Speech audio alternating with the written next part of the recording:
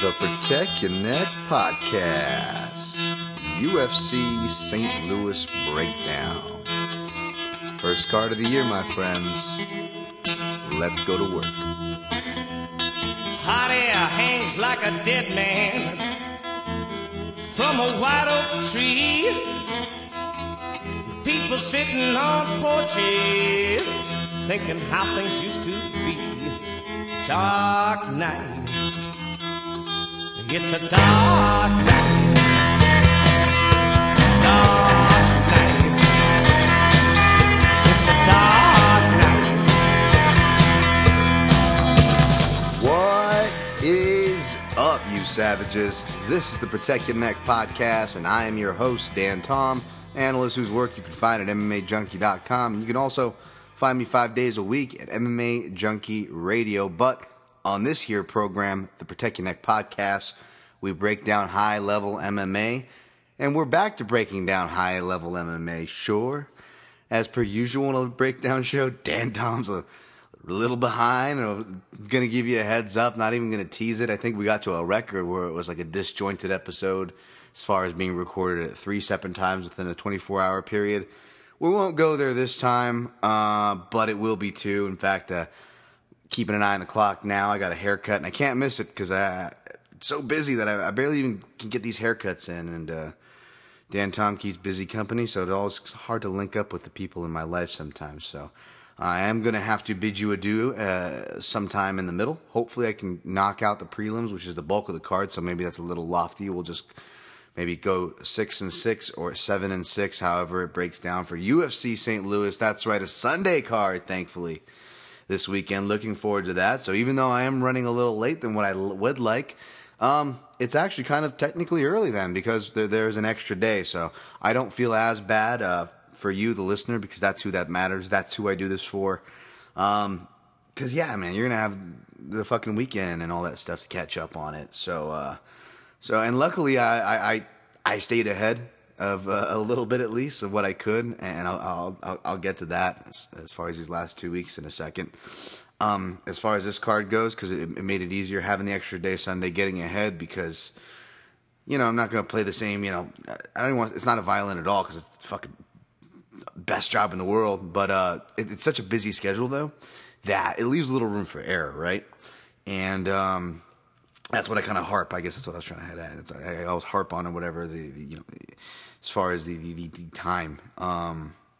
Which, by the way, good news for you in that regard. More stuff coming your guys' way, but it leaves little room for error, for incidentals or just real life stuff to happen. And thankfully, part of the reason why I'm up for the challenge and try to set these lofty goals for myself and try to work as hard as I do. Because I'm one of those assholes that I never get sick. I'm that guy. I don't get sick, And as I'm sure I nodded to on the award show, which I'm surprised I made it through the recording, I put my poker face on hard, which you probably could still tell I wasn't well. But what I'm trying to say is I was worse than what I sounded like. But thank you to everybody who joined me for the award show. Hopefully you guys enjoyed that. Hopefully you enjoyed the top 5 title defenses with Zane Simon. I wanted to start the new year with some new faces. And love to, the rest of the MMA community, whether it's media, Twitter, or both, other outlets. It doesn't matter. It's all love here. So hopefully you guys enjoyed it, and I'm glad I could get that out to you. But behind the scenes, it was crazy. I guess what I'm connecting to UFC St. Louis before we break down, because again, probably a little too personal. The show gets a little too real, and as you know, Dan Tom's a bit too inappropriate, but I'm all about keeping it real with you guys here. That's what it's about, not going to lie. And with the amount of time that I alluded to and the time I spend with you guys now on this year's show, 68 episodes. My goodness, we're creeping up on 100 faster than I thought. You guys are, in a sense, an extension of my family. I know that sounds very sad, but if you knew my state of things, you know that's not an exaggeration. And that'll be more clear here, too, once I get on with these next few sentences. Promise, won't be long. Won't be long. But yeah, it was crazy. Was essentially got sick for the second time this year for the guy who never gets sick. First time was taking care of my girlfriend. Of course, I get sick. She gets me sick. And the worst time to get sick is like not before you have a vacation or a work trip, because this was a work trip, the military trip, the time I'm referencing, the first time I was sick, 2017. But it's when within the 24 hours, that's the fucking worst time, right? When you're about to travel, your plans are set, things are paid for, right? Right? That's the fucking worst time. And of course, that's when it happened. It was hellacious. It was an awesome trip, a great opportunity. But for a first time opportunity, a crazy trip in itself that wears you down, as you've heard on MMA Junkie Radio, the hosts who constantly go on these ones, they'll tell you they go healthy and they come back. Oh, and Dan Tom was in bad shape, but I recovered. I bounced back, got in the flow of things, and sure enough, actually, we're gonna have my first vacation in 2 years. That's right. That's right. I'm not taking a vacation in 2 years. That's not an exaggeration, by the way. And so I go. So we're getting ready to go. And of course, my girlfriend was sick the week before. She's getting better. And of course, she gets me sick, right? Again. I know, right? I know. Oh, just wait. So, but Dan Tom's trying to be a trooper because a little behind the scenes, it's tough. I'll cut to the chase. Me and the lady are no longer together. We had this vacation planned for a minute, and let's just say we're both very busy. It's very amicable. It's the thing when you get older, these things become less dramatic. Relationships as far as coming and going. All the poetic stuff, sure, on certain levels, depending on your personality, how you're wired remains the same, but it's less dramatic when you're adults. So don't worry. Now that's fishing for sympathy. I'm okay. No, nothing like that. These things happen in MMA. And in the great words, the immortal words of Gus Johnson. But no, what sucked about it, though, was this kind of all happened when all this kind of sickness hit Dan Tom, and I was just fucking on my ass. And, not going to lie, it's been a hard month for Dan Tom, Lose a coach, and then you lose a girlfriend, and you're kind of sick. And not just sick, but, I had this thing. This also kind of ties into why I almost delayed the podcast. Whatever lung viral thing I'm dealing with that she had. But I've had this weird bump. I don't know if anybody's had one of these. And it's not an umbilical hernia, which is mainly in children or pregnant women, obviously. And I don't think it's, although I was thinking it was an appendix. My appendix was going to burst this morning, and I almost didn't make the radio show, actually. And I was debating whether to go to urgent care here, but I couldn't get in. And I would have to wait anyways. And actually, I'm feeling better. So no, Dan's not being, I am stubborn, yes, but no, Dan's not being super stubborn. What I'm trying to say is, again, don't worry, I'm not fishing for sympathy here. I feel okay.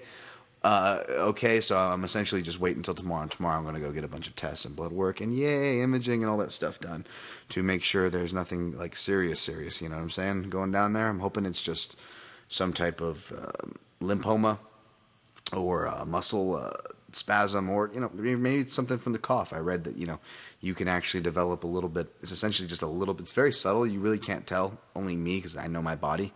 Just a little bit of swelling to the upper right quadrant, just above the navel, and then of course just feeling pains where the liver and appendix is. So I don't know what the fuck's going on. Anyways, I'm sorry. I'm ranting like a madman. Essentially, your boy's body seems to be breaking down at the worst time, not just for vacation, but vacation's over. That's said and done. I'm ready to cut my losses with vacation, personal, all that, because it's a great fucking year. I'm very lucky. 2018 is an awesome year. Parlaying to good news. I'm right in the ship here. I'm right in the ship, and we're getting the UFC St. Louis. But it was just a real rough stretch, And what is it with women kicking you when you're down? By the way, it's like they're going. Like MMA has come a long way, and again, relationships have come a long way. But if we're correlating relationships to MMA here, because this is an MMA podcast, it's like women are going by pride rules, right? Right? like Brody's like, well, women, they're always leaving you when you get the shit kicked out of you. It's like they can kick you when you're down, right? They're right. Pride rules, right? Financial deductions for actions, yeah, all for that, right? That's very pride-esque. Hell, even mismatches. The Japanese audience love mismatches, right? Why is this ranked guy going against this ranked guy? But the Japanese audience fucking love it. Girls are the same way, right? It's like, why is that chick with that guy? Again, women are wired different. I'll never understand it. They're wired different than us. Whereas men, we're more like the UFC, we're trying to keep up to standards, Hey, everything's good here, Giving the politically correct answers. Oh, there's no blood on the mat. We're spray painting between Fox commercials. Oh, Jesus. All right, that tangent's done. But anyways, the point is, your boy hopefully is going to be okay. Just send some good vibes my way. Not for the relationship. That doesn't matter. As far as my health goes, that's what matters. I just want to have a healthy Dan Tom so I can keep working my awesome job and I can keep bringing you guys content. So just some good vibes in that way is all I ask, because parlaying to the good news, 2018 is going to bring some good things. Apparently, the bosses above, the people at MMA Junkie, and both those in large part to you, this is a thank you to you guys. Apparently, my presence the last 6 months has been noticed and been felt. And that's in huge, large part, in my opinion. No, not to me. And this isn't all about me, believe it or not. I know I talk about me a lot on this show, but no, it's to you guys. Seriously. Thank you guys. It's been noticed, all the shares, the likes, the views, the kind words, the tagging, the whatever, even the just, criticisms, as long as you're engaging, it's fine. It's all noticed, it's all helpful, and it's all appreciative, because I'll give you just the cliff notes, obviously. I won't give you the particulars, obviously. But I've been invited to expand my role at MMA Junkie, even from little stuff, which to me it's not little, by the way. I'm on the staff picks because, back in the day, people, like even almost 10 years ago now, boy, time flies. Like, those things have been around. Sure, the lists have slowly gotten bigger, but just for years seeing the staff picks and stuff, so just see my name on there again, kind of surreal, and that wouldn't be there if it wasn't for you guys. So thank you. But more importantly, the real duties that come with expanding the role is I'll be now breaking down Bellator stuff. That's right. It won't, thank goodness, it won't be to the in-depth. I won't be making picks for the prelims, and I won't even be making picks or breaking down the entire main cards. This will be reserved solely for the main events, and if there's a special attraction like a Sudden vs. Rampage, which now, the day this is being recorded, was announced, not a special attraction, it's actually going to be the main thing, then yeah, it won't, sorry, I don't know what I was trying to say there, my sentence fell apart, but yeah, I'll be doing those essentially too, so, special features, main events for Bellator going forward, and as well, again, we're still kind of hammering it out, and this is going to be very flexible, but, as well as just more analysis articles, non-breakdown, or, in separate of the breakdown, I should say.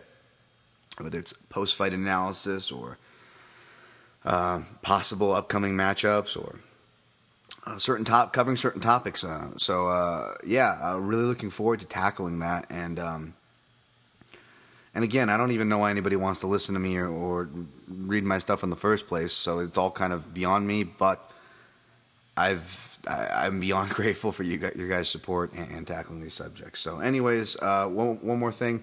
Shout to Chad Fallard. If you want to follow him on Twitter, at Chad, FAUILLARD_6 on Twitter. Listener of the podcast, always supporting the show. And furthermore, just kind of hit me up behind the scenes, and he's working on some screen printing on those ideas for...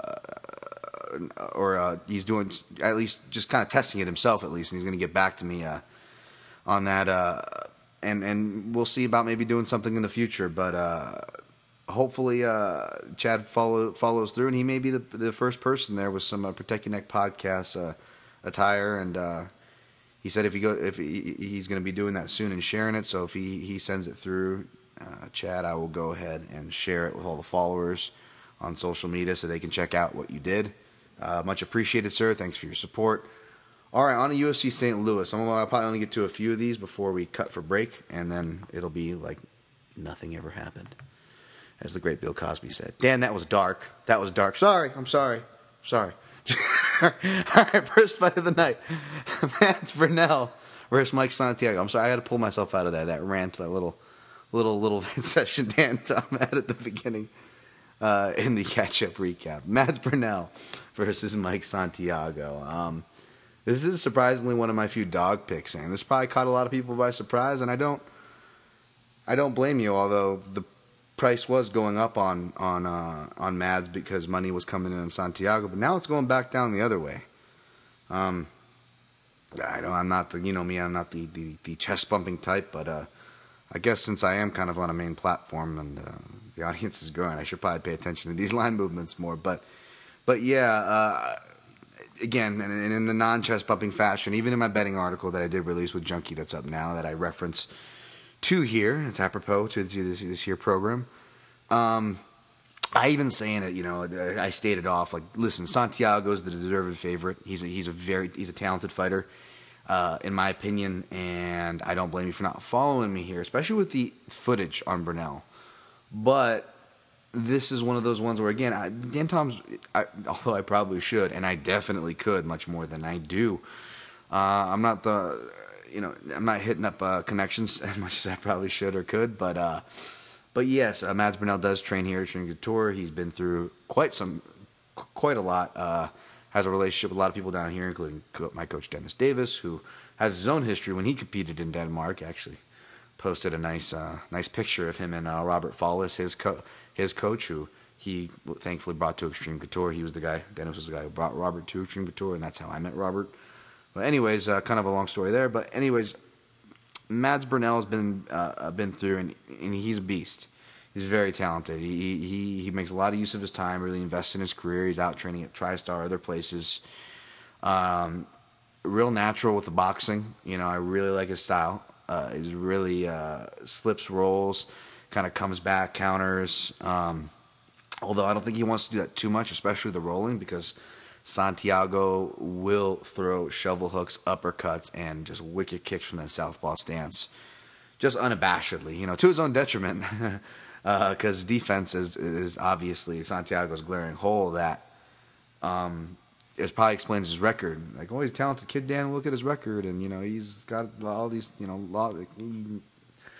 that doesn't mean, that doesn't mean everything. Although I will say, the submission losses that he does have stacked up in his loss column is the path that I see Mads Burnell taking. It sounds funny to say best guy in Denmark and European accoladed grappler because, Brits can't wrestle, and these kind of stereotypes that are still kind of hold strong.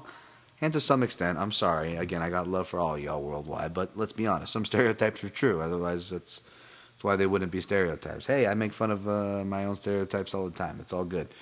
And you got to be able to. Life's too fucking short not to laugh at that, for what it's worth, people. But what I'm trying to say as far as this conversation goes, this conversation goes, I believe it does hold ground because it's more of a puzzle piece type of argument for me. Santiago, whether the guy he's facing is a good striker, a good ground guy, whether he's winning the fight and he's teeing off on the guy, or maybe he's losing the fight and he's in desperation mode going after the guy, he always seems to just shoot in. And he's a wrestler at heart, and he's a talented grappler. He just got his brown belt. He works with guys like Ricardo Lamas and others in the Chicago area. It's not like it's a bad move. Like, I get it. But when you're going against a specialist like Burnell, not just European grappling specialist, but the guy who specializes from the front headlock, those baseball bat jokes, Japanese neckties, darces, chains to guillotines, it can be very dangerous. Now, Mads Burnell's also a type of grappler who kind of give up position, and that's a double-edged sword, right? We've seen that before. I was about to say Luis Smolka, but obviously there's more issues with Smolka than his grappling style. But you get what I'm saying. Just isolating grappling styles here. And he doesn't grapple like Smolka, but as far as guys who may secede position more than other guys. And I am a big position guy over submission, so don't get me wrong. I not only share those same criticisms, but trump them harder than most. That said, I also can see what guys are trying to do, and there are certain styles where I kind of excuse it because, again, even though I'm a position guy, I don't often go by my own, too. I'm also a guy that loves to play from turtle, which is just seems kind of silly, right? But if you kind of understand certain positions, or, like you see guys like Eduardo Tellez work, and you're like, oh, yeah, okay, that can be useful. But yeah, Burnell's got a lot of those things in his arsenal, so I wouldn't be surprised.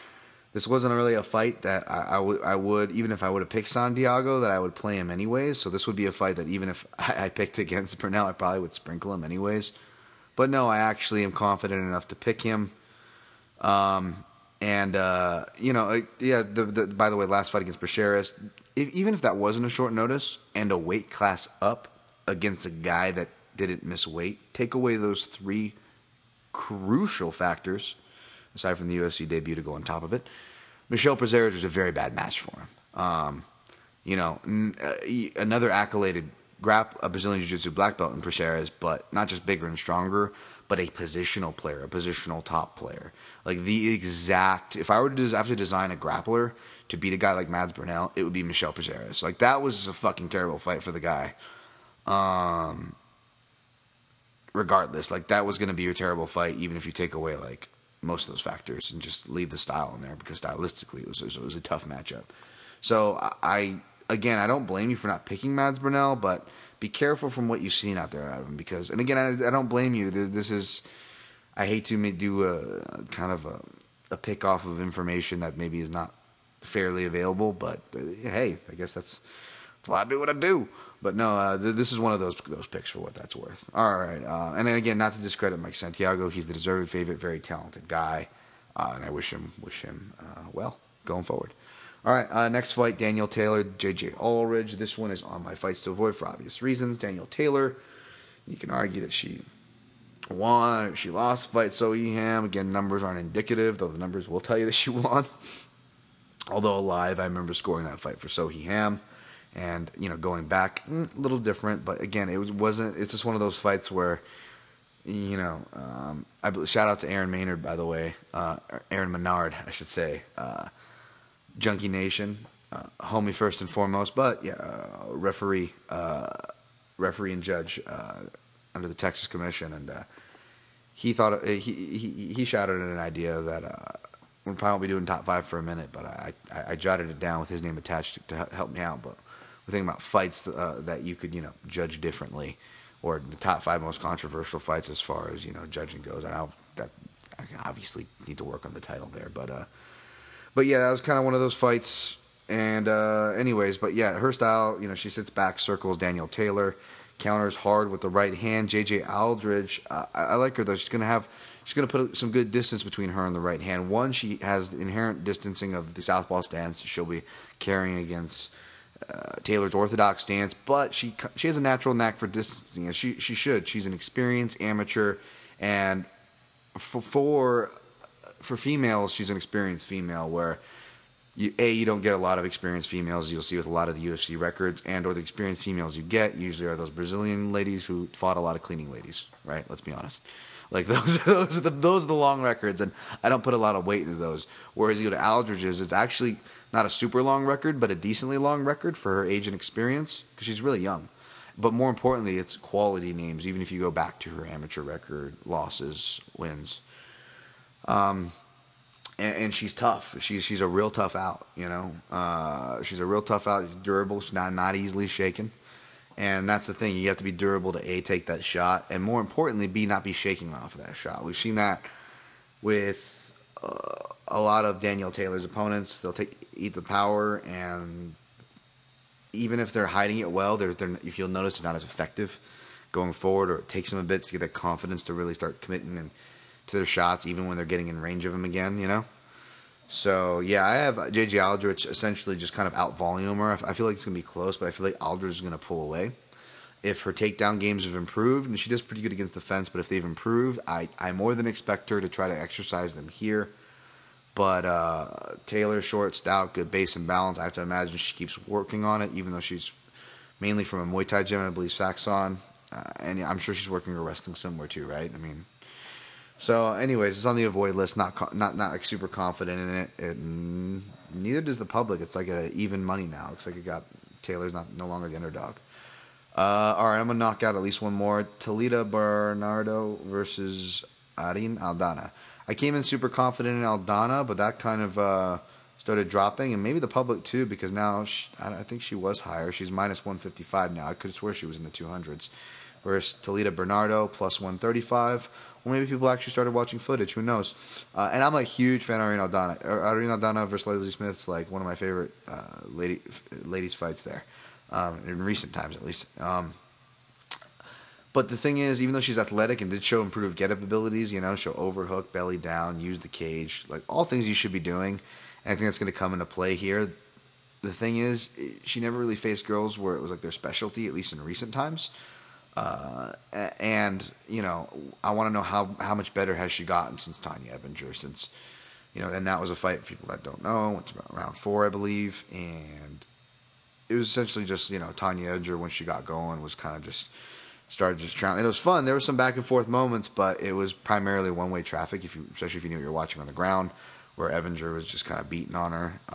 And Aldana, at least especially at the time, maybe me or many had lower expectations, but I was surprised with her submission defense and certain defensive things at times. But yeah, eventually Evinger put it on her. But this girl's not Evinger, so I'm not counting on it.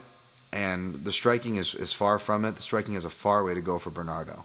But what Bernardo does have is takedowns. She's not just a specialist, a Brazilian Jiu-Jitsu black belt, but she actually has some decent wrestling, both offensively and reactive. If you look at her fight with Marion Renault, although she was coming off a fight camp, it was short notice, and it was her UFC debut, so I don't want to condemn her for gassing, but it kind of looks like there could be gas tank issues there. She only went to decision once other than that, and one of those was a loss, so most of her fights are ending in the first round, and she doesn't have a large sample size. So not enough for me to pick Bernardo, although Bernardo was my lowest dog pick for DraftKings. Essentially, again, even though I'm picking Aldana, I like Aldana, the dynamic of the matchup calls for takedowns, and that scores big in DraftKings, and Dan Tom tends to lean toward grapplers in general, especially in a game like DraftKings. It's going to reward you for takedown heavier fighters, at least compared to the general crop. First round finishing studs aside. But yeah, so I took Bernardo there because I think that will be an unpopular kind of lower key, if you will, pick at $7,200 for you DraftKings players out there. What's the next fight? Yeah, let's get this next fight done out of the way, and then we'll take our break. Kalinja Faria versus Jessica Ai. Kalinja Faria, another one of those underrated names. She's not like a Vanessa Porto or Karina Dam as far as 7 Degrees of Kevin Spacey for the women's MMA division. Yeah, I don't know if anybody got that reference, but grats if you did. But she showed up on my tape study a lot, particularly for Karolina Kowalkiewicz. Kalinja Faria has fought bantamweight, flyweight, strawweight, all around the world, and her record is not padded. Fought Karina Dam 3 times. But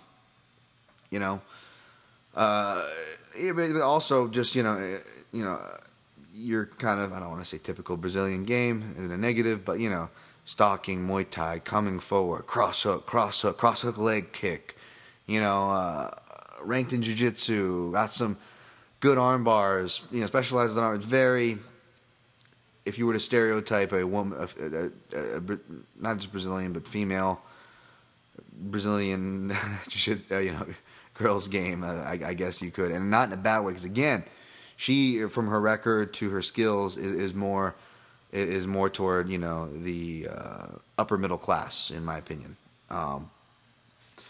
But I couldn't side with her here. I feel like the size and movement of Ai is going to make the difference, but this is on the fights to avoid for obvious reasons, because Ai hasn't won in forever.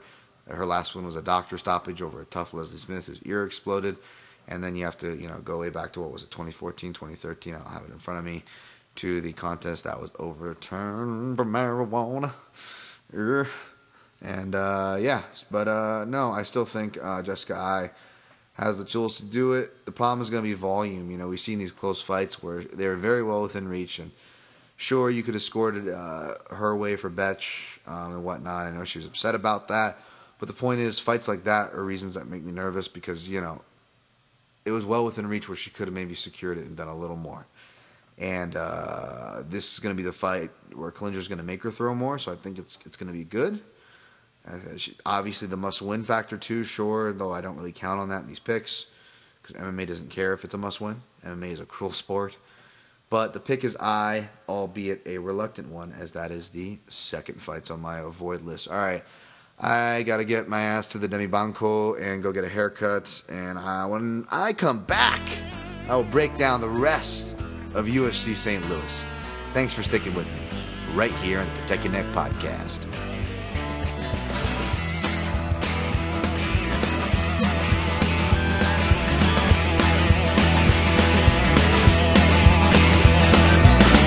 Cucarachas enojadas.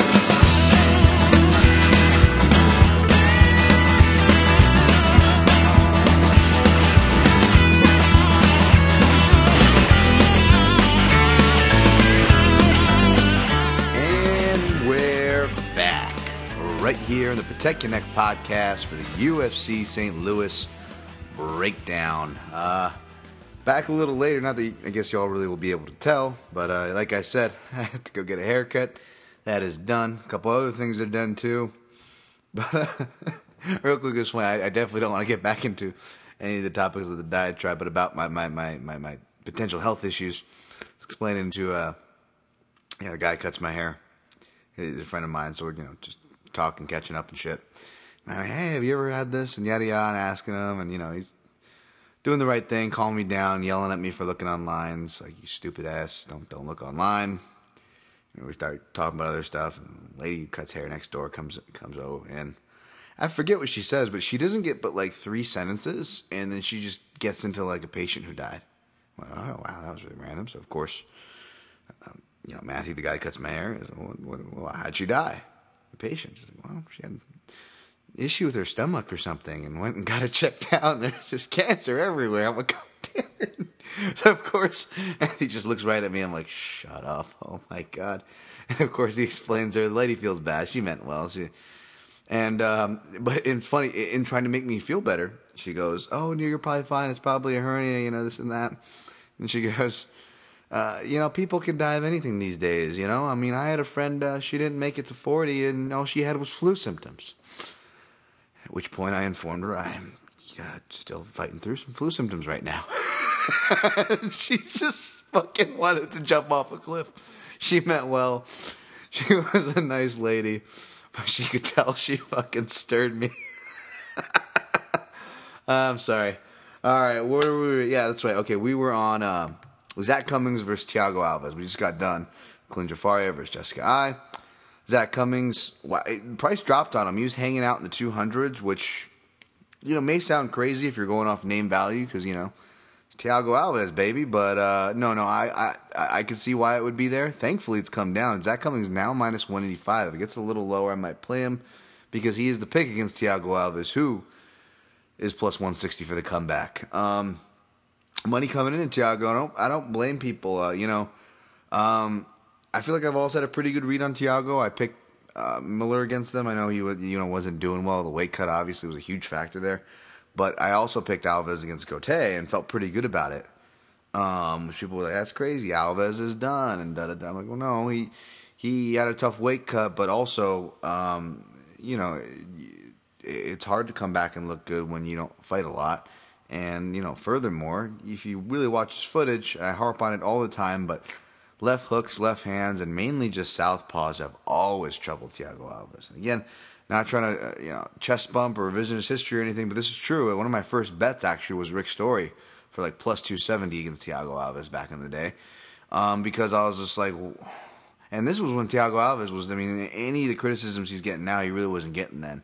Maybe weight cuts and possible endurance issues or maybe something like that. But he, there wasn't a lot of criticism thrown his way, but I was like, Rick Story's a durable southpaw who can wrestle. And even, it's a prototype I talk about all the time because it's one that, I could never wrestle, but sadly not for my head's sake, there was a durable southpaw. But, just certain things give guys trouble and more trouble than you would realize. And the game is evolving, and a lot of these tropes are disappearing, and good. I want the game to evolve, but, that was one that kind of still exists, arguably, depending on the fighter or matchup, and still exists then. And I remember betting it, and it just always kind of stuck in my head, and that's been a kind of a... If you know Dan Tom, you follow my styles. I will often take a durable southpaw who can wrestle, especially as a dog. But but no, Cummings is a durable southpaw who can wrestle, but he is the favorite. He's a deserved favorite. There's going to be a speed disadvantage. Again, criticisms I think were a little bit heavy-handed on Thiago Alves' speed. He still has he's not shot by any means. He's out there throwing, and now that he's back at welterweight, where he probably should be, to be honest. So I'm not trying to cut down a lightweight. He will still have I'm careful to say speed advantage because there are younger guys who will outpunch him right now, obviously. But what I am trying to say, though, is he is still faster than your average bear at welterweight. That being said, Cummings makes up for his speed discrepancy. I've talked about it when breaking him down before. He's got the southpaw's best friends, the check hook and left cross, and he kind of throws it. He variates his left cross too with like a shovel hook, and he'll catch guys kind of dipping their level. And he knows how to feint and counter. Sometimes he can get off track about it.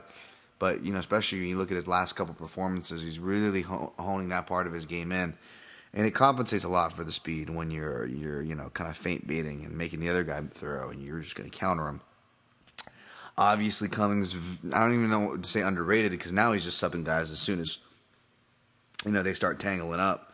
You just look at his fight with Nathan Coy, and you got to imagine that gave Thiago Alves nightmares about Martin Kampmann, So that being said, even though I do feel like Thiago Alves has really underrated wrestling, it's offensive, and for that reason, obviously Thiago is going to be too smart to shoot.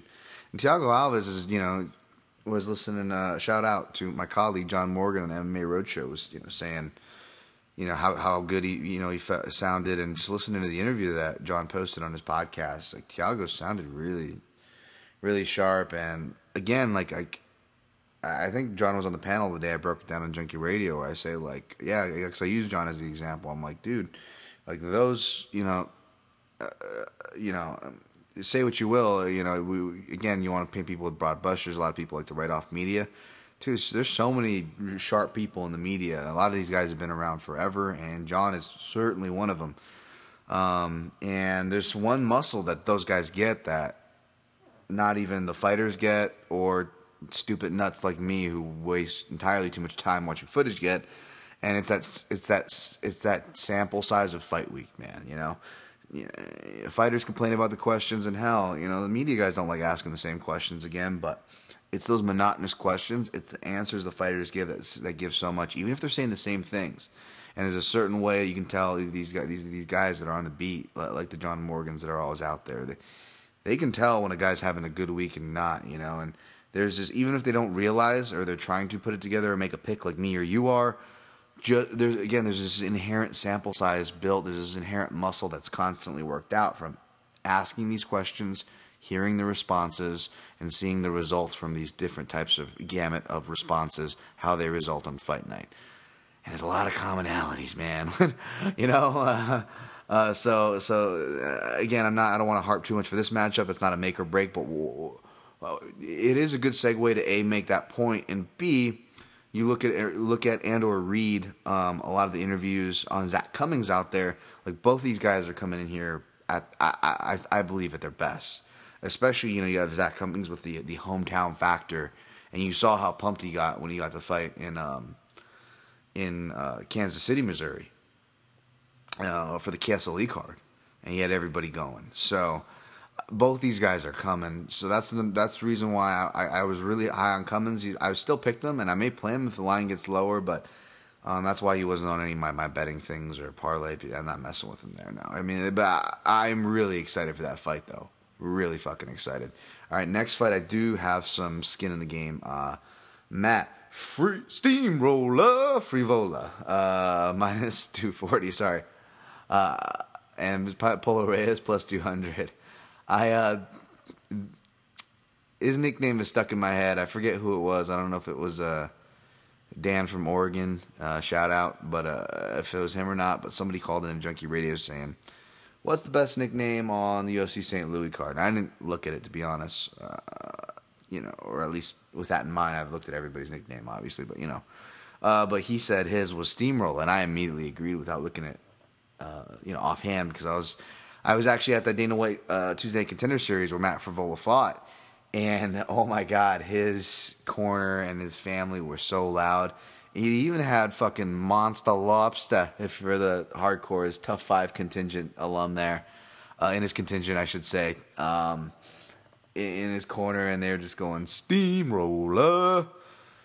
And, but yeah, I mean, the kid's super scrappy, man. I mean, he doesn't go to decision much. I think one of the decisions he even had, he fought with like a broken rib and ankle. Like, he's got those intangibles of a tough kid.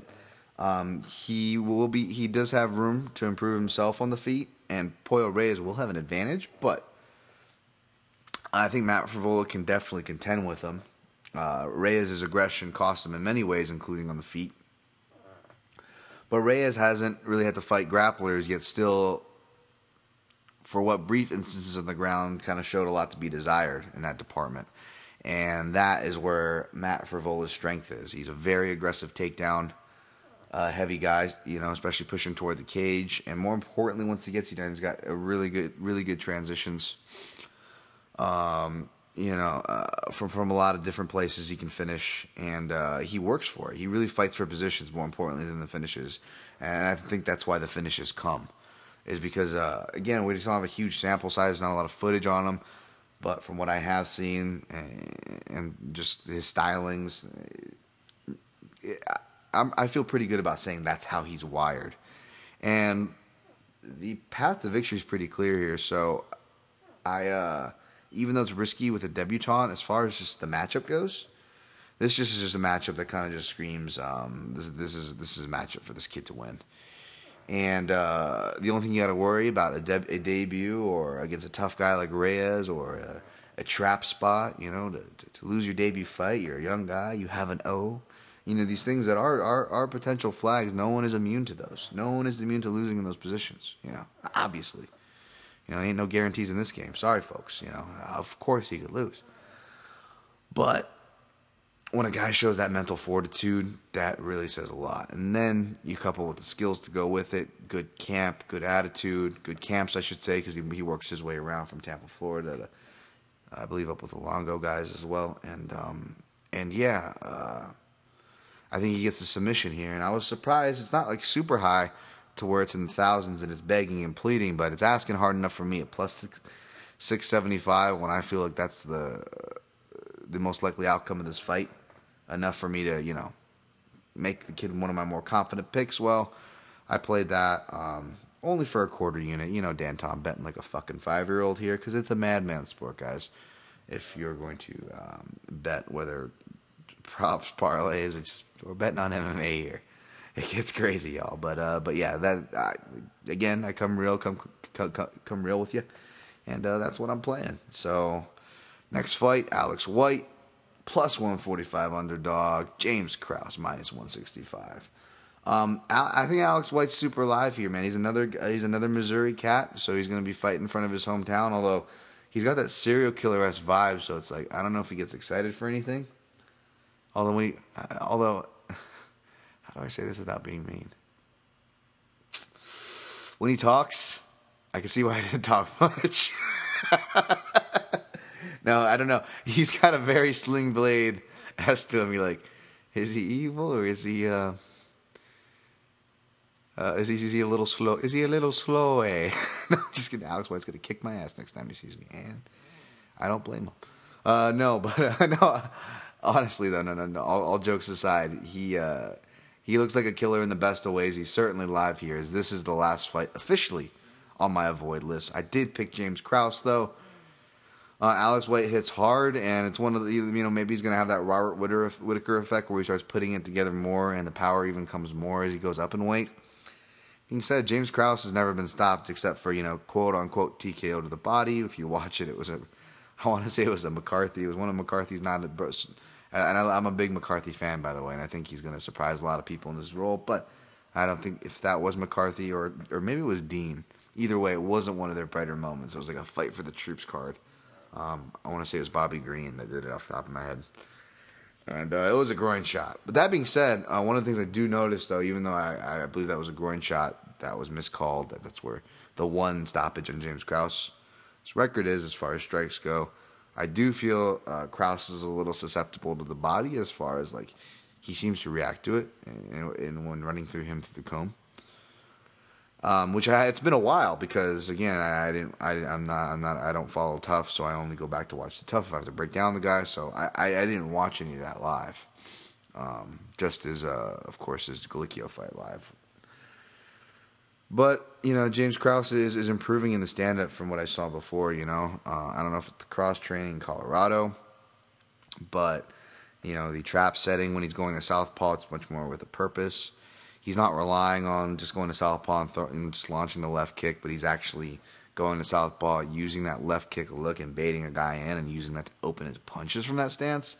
Like he's doing some things I really, really like, and he's showing improvements, which kind of eases the potential, when you want to look at suspect intangibles at play. Is he checked out? We're seeing James Krause in a lot more corners. He had some quote-unquote personal issues which put his contract in a weird limbo, or I don't know if limbo is the right word, but it was around the time, in other words, when he jumped back in the Ultimate Fighter. Anyways, I got to imagine he's all systems go. It's a hometown fight. I got to imagine it's motivation, fighting with his buddy. He just had Tim Elliott and going through that with him and being there for him with the falls thing, wanting to do well for his team. So I imagine Krause is coming to scrap. And, he's not active takedown guy, which will be interesting to see if he does that off for this matchup because it calls for it. Because he should, at least on paper, have a significant on-paper advantage on the floor.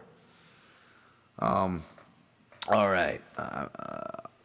Alex White. Darren Elkins. Darren Elkins plus 145. Michael Johnson minus 165. Last fight on the prelims. This one I ended up staying away from. It's just, these are two guys I have historically called kind of, very poorly. I think I took Johnson against Khabib and Gaethje. I took him against Nate Diaz. I'm not even like a Johnson homer, though I must be to pick him against three guys who I fucking love watching fight, and I picked fucking Michael. Again, back to my thing, how Dan Tom overcorrects the steering wheels with guys he likes. Maybe it was a little bit of that, although I've explained my Khabib take and stand by it for taking him there. And then, Darren Elkins, again, one of those guys I fucking just, old Dan Tom's been burning his betting against. And I wasn't even a victim of the bet. You know me, I'll stay away when the lines get inflated that high.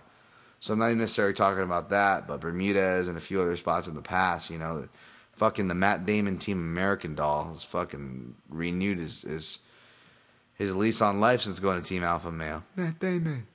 Damon joking. Sorry, again, Dan, you're disparaging fight. That's now. Darren Elkins slaps you. You cannot complain. And I wouldn't anyways, because, hey, it's the damage Elkins. He's going to fucking just destroy me. What am I going to say? No, but all jokes aside, Darren Elkins really, this is more just respecting Elkins, even though I picked against him, which was difficult. I was on the fence about this fight, but I'm definitely staying away. I'm not betting against him. I may pick against the guy.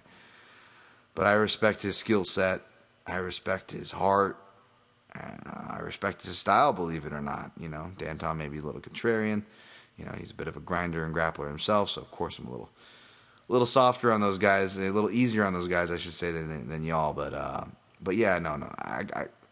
I joke badly at that at Darren Elkins, but I do got love for the cat. In other words, but again, picking Michael Johnson here, which means Darren Elkins will probably win. I'm not going anywhere, I promise. We are doing this in 2 sittings, but I actually am going to go get some water in the kitchen next door. So I'm going to be right back. I don't think I'm going to do any music or any bullshit. Let's just do a pause. And water is good. Okay, we're back. Main card time. Mio Weber Meek plus 500. And Kamaru Usman minus 700.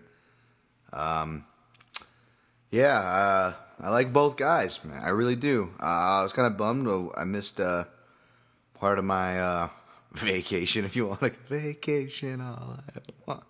I had that song stuck in my head, by the way, when I'll spare. I've said too many stories. You don't need to hear that story. Anyways, when I was on vacation, though, we had a meal over Meek in the studio with this Viking crew.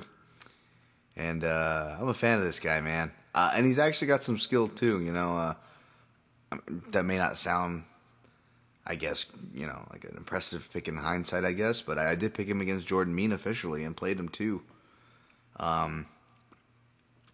but definitely not picking him here. Obviously, you don't need me telling you Usman's a good wrestler. Yes. And just his style, it's so clean. It's so airtight. It's so devoid of fat. It's like it's a ribeye, but like but it's well trimmed on the sides. So you're getting quality, right? Powerful, but maybe they're not the best example. I just want a steak right now, but not a lot of fat on his game. Okay, we'll just leave it on that. And yeah, I'm really impressed with his game, and you even listen to his commentating in Titan and whatnot, and it kind of, at least for me, the way I look at, dive deep like a serial killer. No, it really says a lot about him and the way someone will commentate and stuff. So you can tell us about their mindset, what they're thinking when they're seeing something broken down, and the dude is really sharp. Really impressed.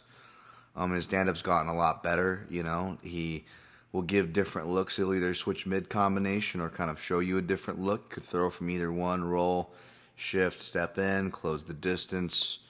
Getting much better. The problem, though, something I didn't notice, the last however many times I've broken down Usman at this point, I probably 4. Since his first time I broke him down was December, the Dos Anjos for Cerrone 2 when Ngannou debuted. But yeah, I never picked this up before. I know it. It's not that I didn't pick it up, but I never thought of it in context and connected the dots. But when he gets hit, he has a really good chin, but he reacts bad in other ways. He gets emotional. Now, that emotion led him to a finish against Hader Hassan. Just took him down and just got violent, but he kind of, whether he blanked out from anger or got flashed briefly, he didn't recall. He recalled that he was angry. He admitted that himself. He didn't quite recall, and yeah, it's a heat of things. It's a fight.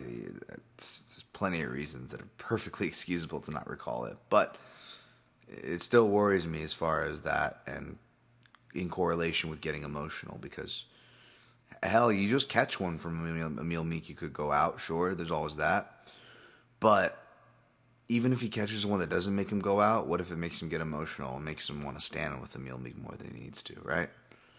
I think he can more than hold his own in the standing department with Emil Meek, and I'm somebody who gives Emil Meek credit in the technique department, not just the power. That's how that's how highly I think of Usman. Not that he's the best striker, no, but the improvements are very tangible and consistent, and I expect to see more here. So he's the pick. I didn't take an angle or anything on that. I just left this one alone. Next fight, Paige Van Zandt, Jessica Rose Clark. Now they're both at -110, and they've been pretty close to that this whole time, let's be honest. I'm not sure what the openers were or how long who was favored, but I went a little bit back and forth while breaking it down. Paige Van Zandt's another person I've always kind of backed a lot, like a Michael Johnson, which is a little more weird that I back a Paige Van Zandt. Not to be mean, but when we're talking about just overall skill level. But her scrambling and tenaciousness and toughness really is hard to overstate, and it is there. It's there. Those things at least, right? There's a lot of things that aren't sure. We can get to those, but those things are there. And especially female MMA is evolving, so it's great, but it's still a couple steps behind. And when you have a girl that's very durable and can scramble, or wrestle, or is really good in one area, and again very durable, or a girl very durable just puts a lot of numbers out there. Maybe it isn't the best technique, doesn't have knockout power, but she puts a lot of numbers out there. Like, those things can win. And Paige Van Zandt's more obviously the scramble, suffocating prototype, and we see what it does to girls. But you go back, best win is Felice Herrig, and I believe Felice Herrig when she says she was in a bad spot. I think her performances speak for Felice Herrig. I think Felice Herrig would take Paige pretty handily now. And then just it feels like the female John Jones thing where it was like, it's just so cringeworthy in her interviews and I get it. She's a kid. I'm not trying to be harsh on judging her. Like, bless her for even being in the spot and good for her, right? For sure, I'm not trying to hate, but I'm not gonna lie either. I fucking cringe, whether it's that Reebok fucking weird video she did, and not even just to pick on the extreme, just the post-fight interviews where I tied to the John Jones. I'm not trying to pick on John Jones. I'm referring to a time when I liked the John Jones the most. In fact, when John Jones first was hitting the scene, this guy's fucking awesome to watch fight. And then he gets on the mic, and you could tell he's just like really just forcing it, like. And again, nothing wrong with the religious thing at all. Believe me, I got I got love for all that and everybody, But just the force in it when it doesn't belong there, and you can say, "Dan, that's hypercritical," and people did back then. But then you kind of see who John was, and I say, "Hey, I'm not fucking trying to hold the guy over the fire for it, but what happened, and." So there was, there was something to that of why that rubbed me the wrong way. Because just be yourself, man. Just be yourself. And I'm not trying to beat that. We all know that take. I think a lot of people share that take, in fact. But what I'm saying is that, I think it was a page in post-fight interview, and she's like, yeah, and that's how I got the choke. And I want to just thank God. And you're just like, or something like that. And just like, it just really came off as false. And again, it has nothing to do with God or religion and none of that. In fact, if anything, I feel like I would be more offended, if I were, I'm not sure. I'm not even sure what religion she is, to be honest. But if I were the same contingent of religion or belong to the same camp, I'd be like, "Hey, come on, man, be real. Don't fake it." Anyways, sorry, it's a random tangent, but it's just but it does kind of segue to questionable choices outside the fights that kind of relate to the fights, and I kind of question Paige moving up. I think that she definitely cuts more weight than people realize, and I definitely think when you're that low, much less have the biology especially if you have the biology, of a female, you shouldn't be cutting weight. So in that sense, I'm happy, and I would never question someone in that sense. But what I'm, I guess, questioning here is the intent, especially when you look at the people calling her out and showing no interest in those fights, and you look at the fights that she is showing interest in, and one could make the argument that Paige is, again, marketing and business moves. I get it. That's the theme. It's the smart thing to do. She's under that care where she's going to do that. I'm not surprised, and I'm not hating. I'm not blaming. But at the same time, I am allowed to call this guy blue, right? Or at least what I perceive to be blue. And what I perceive to be blue is going where the grass is greener, the faster road to the title. Nothing wrong with that, by the way. A lot of fighters do. Great fighters do. Again, I'm not hating here. But again, calling what I see. And anyways, she can still very much win this fight. All that said, I feel like I just trashed the poor girl. I really don't. I'm really not hating on her. I really do wish her the best. And she could very much win this fight. I was struggling with this pick, in fact. But I also think that, and again, this sounds like very much a no-brainer. But it almost kind of came to me in a revelation, in the sense of, even though it is a no-brainer, a revelation into the weight that it carries. Again, MMA is evolving, right? MMA is evolving. Aforementioned Robert Whittaker or the more relevant Alex White, these guys moving up in weight, it's not a bad thing anymore, right? It's not, the game is changing. It's not all about being the biggest guy. Size doesn't matter as much. But, like I said previously, not picking on the females, or anything like that, but, if we're in our era that we're in MMA now, I think female, it's like, they're like UFC, like, 70s right now. I think that's where the females are at. You know what I'm saying? If we're talking about evolution-wise in the time scale. When we were talking about skills, depth of the division, all these different facets. Well, one of those facets is size. And what I mean is, again, this sounds like a no-brainer. Yeah, okay, so what are you trying to say, Dan? Let me guess. You're going to say size accounts more for women's division than men's? Yes, that's exactly what I'm going to say. In fact, I will tennis racket retort, swap back to you if you will. Name a notable fighter, female fighters, two high-level female fighters where one upset the other. Maybe not an odds-on upset, but there was two high-level female fighters, but there was just, I don't know if maybe the odds reflected it, but there was a clear size discrepancy. And the smaller fighter wins and takes him to school. Now, you're going to be surprised because I can guarantee that 9 out of 10 of you are struggling as we speak and are actively trying to think of one.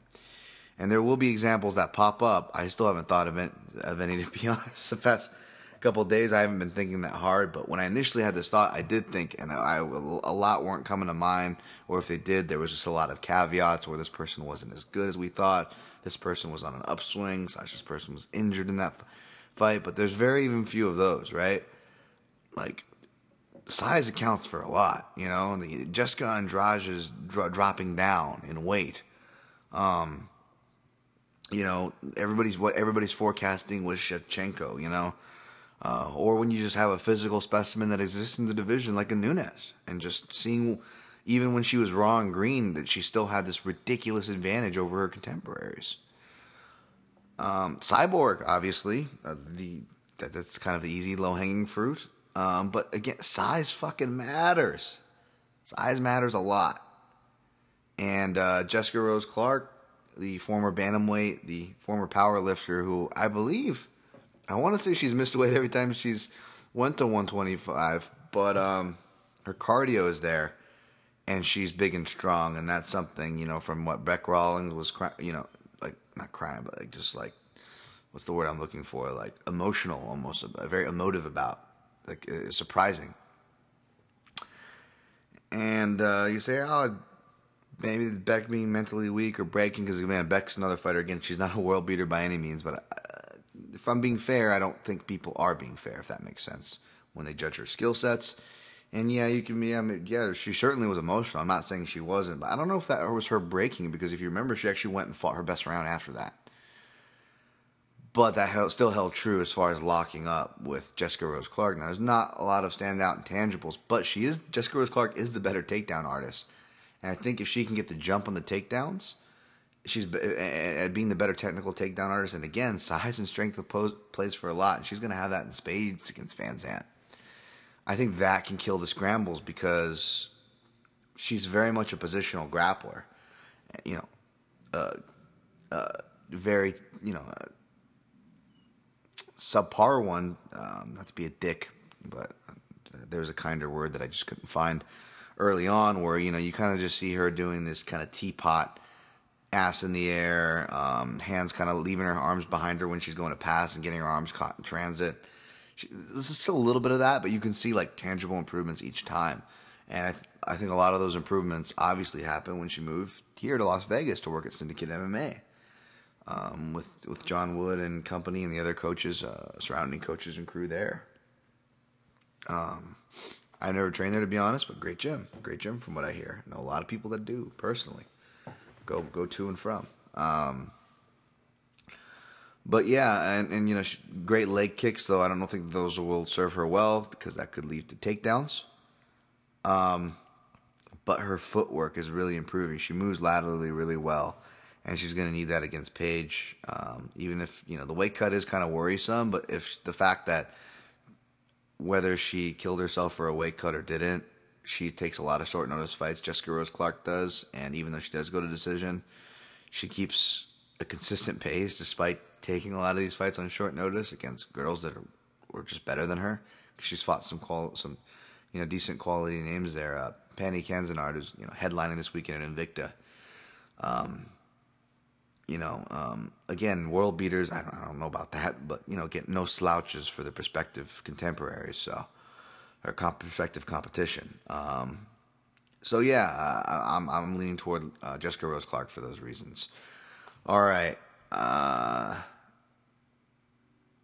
Next is Vitor Belfort, plus 275, Uriah Hall, minus 335.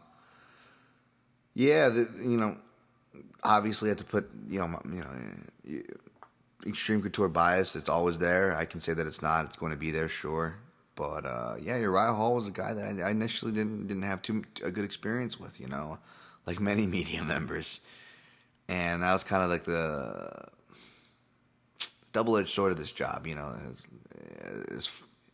And again, not complaining, best job in the world, but as far as wearing two hats, especially, being somebody who not just is media, but has a lot of roots behind the scenes and ties and share the mat and punches and with some of these guys behind the scenes. So it's really hard to say that there's no bias. There's always going to be some kind of tie, and that's kind of a unique thing, I guess, to my background. That obviously, if I didn't have that, I wouldn't be in this position. So I definitely wouldn't change it. But as great as it is, there are some negatives that come with that because you got to be professional, and you'll also meet people who might not like the media, and you might meet them in your own gym, and they might not.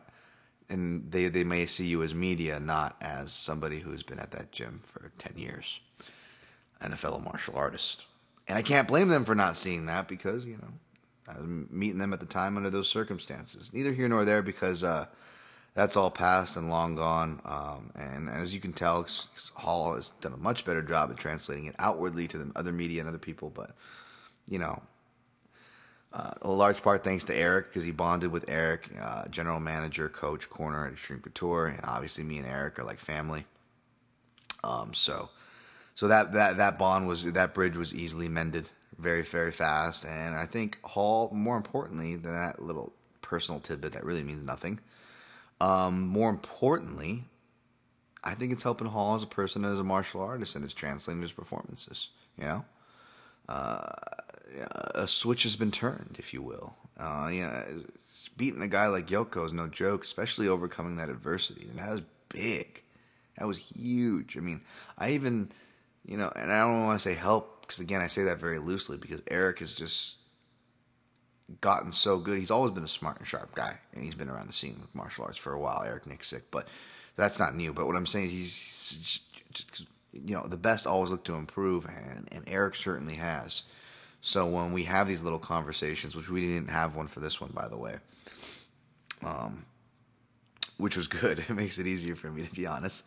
But if he ever asks, I'm never shy to get tidbits from him, nor does he shy to, to give tidbits for me. And, kind of nod to that Burnell talk I was talking about earlier. But yeah, we keep it professional. We know not, again, I'm not abusing my connections on my side, nor is he on that, but when we have these conversations, they're sharp, man. They're dialed in, and there's a lot of progress being made behind the scenes. So I guess you don't need me to tell you that, since he is minus 335. I mean, not that I'd be trying to sell you on him or anybody, to be honest. But I do say fair warning is in that I'm pretty sure Hall should win, but I would not be surprised for long stints of this fight to turn into a staring contest, because these guys are kind of like mirror images of themselves. But any hope on Vitor winning, I don't know. I didn't have a lot of it, but it got, I think, even less because of the retirement announcement, which is good. He should be. Hopefully, assuming he doesn't do a midnight appearance in Risen. But yeah. That's my take on that fight. All right, main event time. Doo Ho Choi, Jeremy Stephens. Doo Ho Choi minus 155. Jeremy Stephens plus 135. Choi is the deserved favorite. He's who I initially had coming in, but I ended up siding with Stephens, and as the article titled, reluctant. But I had to be honest with you guys, right? I mean, let's be honest here. Anybody super sold that either guy's gonna win is selling you wolf tickets, because I can't be so sure of it. Could Doo Ho Choi, is he possess the type of technique, accuracy, and power to recreate? No, not in the same style, because he doesn't throw check hooks like that. Nobody throws check hooks like Eve Edwards, baby. One of the best analysts, one of the favorite southpaws, one of the best knockouts. I don't want to spoil any potential knockouts, but you can count that. That'll be on a future top 5 list. He could recreate that. Jeremy Stephens' lone legit stoppage there. As far as the UFC goes for strikes, I guess I couldn't be surprised. But Jeremy Stephens is hurt few and far between, man. And I heard some people's breakdown of this card. Even just talking with my co-host, because we're just hashing out initial thoughts. They're just like, oh man, yeah, Jeremy Stephens could catch him too. And I'm like, yeah, he could, but even though I'm picking Stephens, that's actually not what I'm counting on, his knockout power. Now, I don't know. I think there's people on both camps. There's some people that just overblow his knockout power, and there's some people that just don't give Jeremy Stephens really credit for much, but they kind of undercut that power. And I can see why, honestly, both camps have their opinions, but I guess I'm somebody who honestly falls in the middle. I think he has legit power, but it's not the kind of power where it's like I'm looking to bet the knockout. I'm looking at what the KO prop is when Jeremy Stephens is fighting. It's a secondary thought at best, if that. But what Jeremy Stephens does have not a lot of people talk about is a consistent work rate. The guy doesn't get tired. His output and the numbers he puts out there is very consistent. And I like that a lot. Underrated wrestling, though he mainly uses it defensively. Not sure he'll have to use it here, but it'll probably be smart to stay off the ground with Doo-Ho Choi, because Doo-Ho Choi, I have to imagine, even though we haven't seen his ground game, from looking, you watch his regional stuff, the dude moves really well, and off his back or on top, he floats brilliantly as well. But I don't think this fight's going to see the ground. So essentially, if Choi, who does not have a lot of sample size going long distances, a lot of experience, I should say, and granted that fight, the damage and the pace, he should have been tired. That no way with Cub Swanson, no way should you or anyone condemn him for that performance in general, much less even for his cardio, even trying to be critical. But you can't help but think, right? How does he fare? Especially against a guy like Stephens, who maybe he will hit early, but with his durability, he won't be able to get him out of there. Does he show that at maturity and adjustment and save his punches and his work rate till he knows when Jeremy's is hurt? And even if he does do that, what if Jeremy's chin holds up and then Jeremy starts, picking up pace as he tends to do as fights go on, and starts landing some of those calf kicks that are really hard to defend against, and Doo-Ho Choi's very boxing-centric style arguably could make him vulnerable to it if, we actually see him face a leg kicker or a guy who's going to kick his legs and get out of the first minute, which we haven't really seen too much of, So these are big questions, and with Jeremy Stephens, again, I'm not saying the guy's going to be the next world champion or anything, but there are a lot of consistencies that we can say about him, for good and for bad, and more for good. And that for good list is growing, considering Jeremy Stephens, been fighting for a minute. What was it, UFC 71? And old Dan Tom, I haven't done that for Jeremy Stephens, gone all the way back and watched everything. But even though I try to work a little smarter now, old Dan Tom still does more of the work than he needs to when it comes to those mains and co-mains, and I will go back through the catalog to watch the footage. But that was a fun trip down memory lane. And what's more impressive is that, I don't know if it's a bad thing, because the guy's not showing chin wear. He's not slowing down. He's very consistent. He's only adding techniques and getting technically better. Like at what point am I supposed to keep counting him out? Not that I say keep counting him out. I've been a staunch Stephens defender, to a certain sense, but yeah, I'm not saying he's gonna win here. I'm not guaranteeing it, but he is my pick, and I did play him because dog money.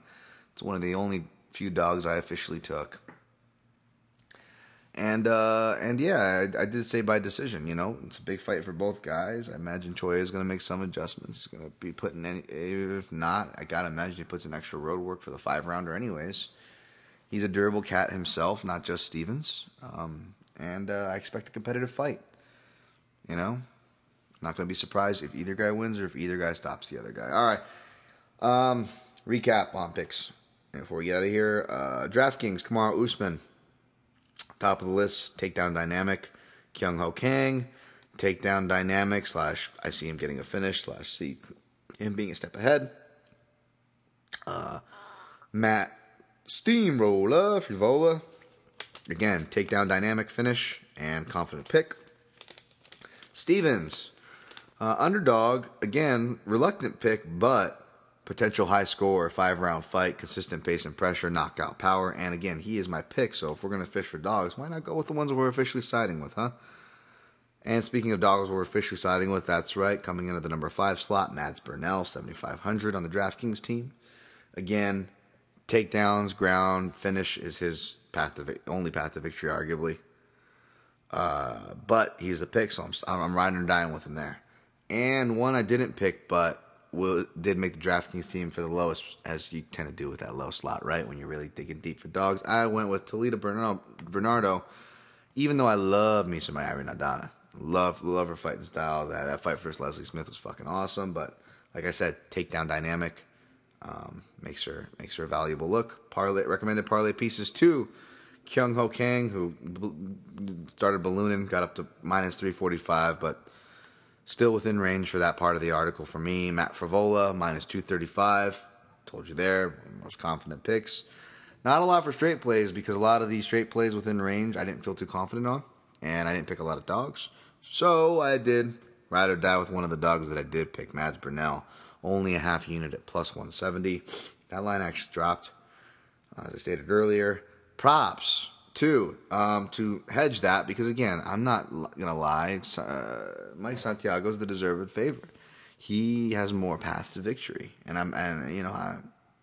makes me sound maybe sound sillier for picking against them. But that said, I did hedge because the best straight play, as far as, just talking about it, I couldn't find any guys straight up as far as favorites go. Well, this prop is, to me, almost as good as a straight play because both these guys have like 3 decisions between them. You look at their style, their placing on the card, they're coming out cold.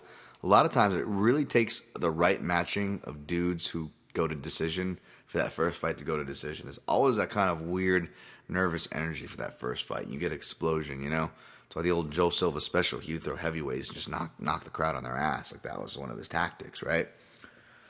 So those guys are in that spot. They don't have a lot to protect, but they have a lot to gain, and they just can't seem to help themselves. So I got to imagine someone gets finished. So Santiago Bernal, the fight does not go the distance for minus 135. Shit, I put a unit and a half, which small to you, big for Dan Tom.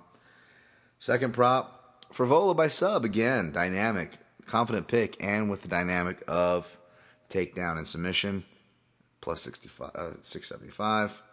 Avoid Kraus White, Taylor Aldrich, Faria I. All right, thank you guys for listening to my fucking crazy stories, bullshit, and all that. And yeah, don't worry. This podcast, though, it is many things for me, and it is a form of therapy. I will not let it be my literal form of therapy. I will not abuse your guys' ears. That's why I try to keep those things down. Try to inject comedy. Whenever I do talk about life or anything in general, because it's important, because you got to inject comedy into life, right? I mean, it's fucking too short to take serious.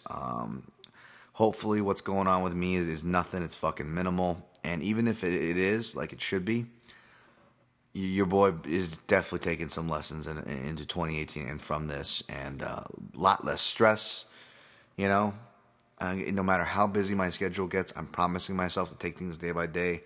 I'm going to promise myself just to cut things off at a certain point, to get my rest, to tune out for a second, to calm that brain down instead of just running the gears every night, fucking 7 nights a week.